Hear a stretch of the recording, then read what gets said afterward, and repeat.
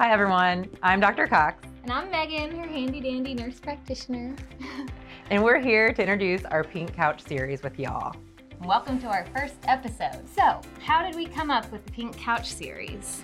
Funny you ask. The Pink Couch actually was the first piece of furniture in our clinic. It was kind of a first team building experience for some of us. And in fact, we found that it's the first thing that most patients recognize when they come into our clinic. They love it.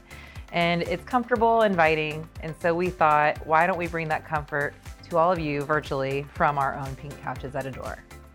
I love it. I love it. So here we are. We're planning on doing this about once a month. So the Pink Couch series is essentially to provide education, give facts, answer commonly asked questions, and to also clarify any misconceptions we may have. And we want to hear from you. So we have a hashtag for this, right? Of course. It's hashtag Adore Pink Couch series. And you can always reach out to us on Instagram or Facebook, and we'll try to include any of those comments or answer any questions on our next episode. So keep them coming. Well, Megan, thank you for joining me today on our Pink Couch, and thanks to all of our patients and followers for joining us as well. Yeah, we look forward to seeing you next time, and don't forget to hashtag Adore Pink Couch series, and we look forward to seeing you next time.